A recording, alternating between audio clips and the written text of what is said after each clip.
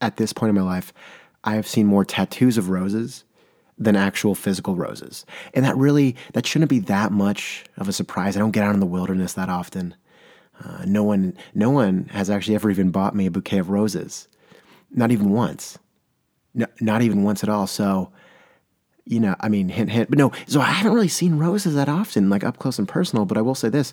Recently, we got some roses at the house.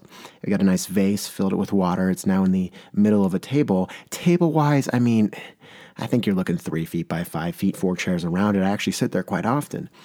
So when I scoot in my chair to the appropriate distance from the table, eye-wise, I might be 18 inches from these roses. I believe there's 12 of them. And, from there I can scoot in as close as I want. It really is the first time I've ever actually taken the time to appreciate the structure and the beauty of a rose. Roses are gorgeous. And I will say this, these roses, the first time I saw them, red, alive, vibrant, like life, really. And, and then I look down and I see all the water, and they're alive in there, and they're just in water, and I start, remembering my science classes from second grade and photosynthesis and whatever their process is, and I realize how much I've actually forgotten, but I still think it's incredible that they're actually alive. And, I'm going to say, let's put an asterisk there, because this past weekend, I was hanging out.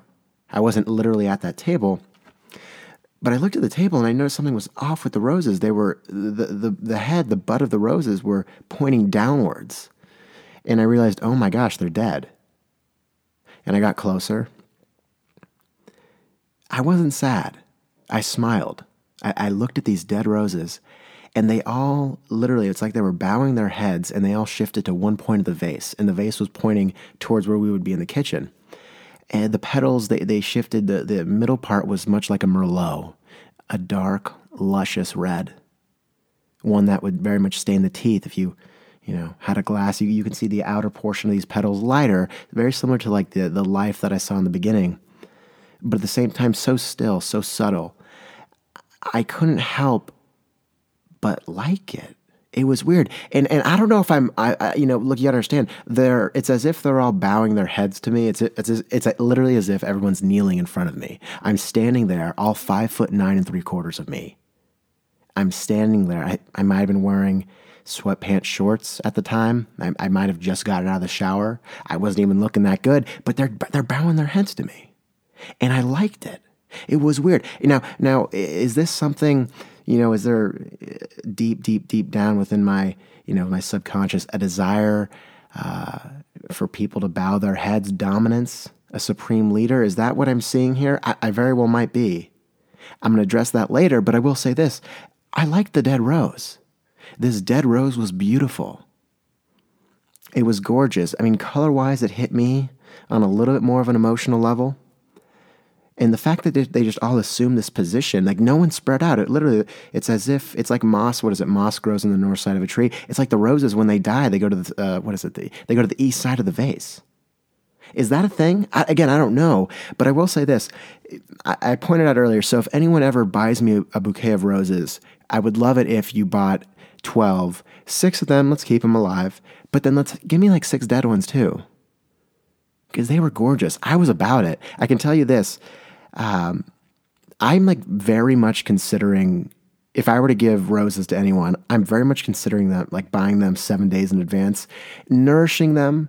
And I don't know why they died. We had water in them too. That's where I'm actually the most confused. I feel like they got ample sunlight. I don't know why. I don't know what the lifespan is. Is it like a bee? Isn't a bee like a 2 weeks it's alive? A rose is 7 days. I don't know.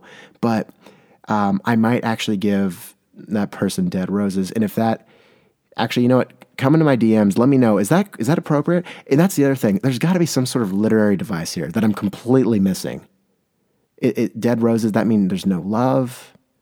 Does that mean it's bad love? Because look, I think red roses, it's classic. But at the same time, I think there's something edgy about some dead roses. Something mysterious. A little more 50 Shades of Grey. Now, is that a good thing? Well, it depends what you're going for.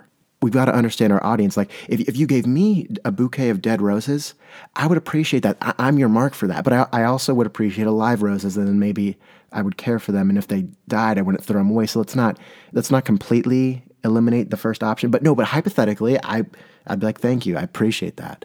But if I, like, for example, I don't know if I would give my mom a bouquet of dead roses on Mother's Day. I don't think I would do that.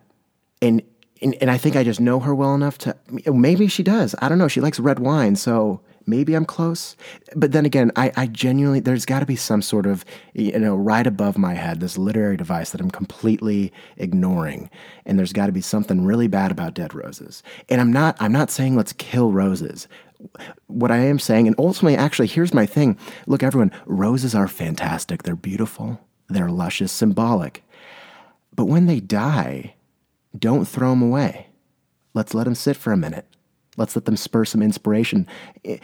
Darker, romantic thoughts. I mean, it really is up to you where you want to go with that. But I will say this. There's something poetic and there's something beautiful in a dead rose. And what it means to you, well, I'm going to leave that for you to decide.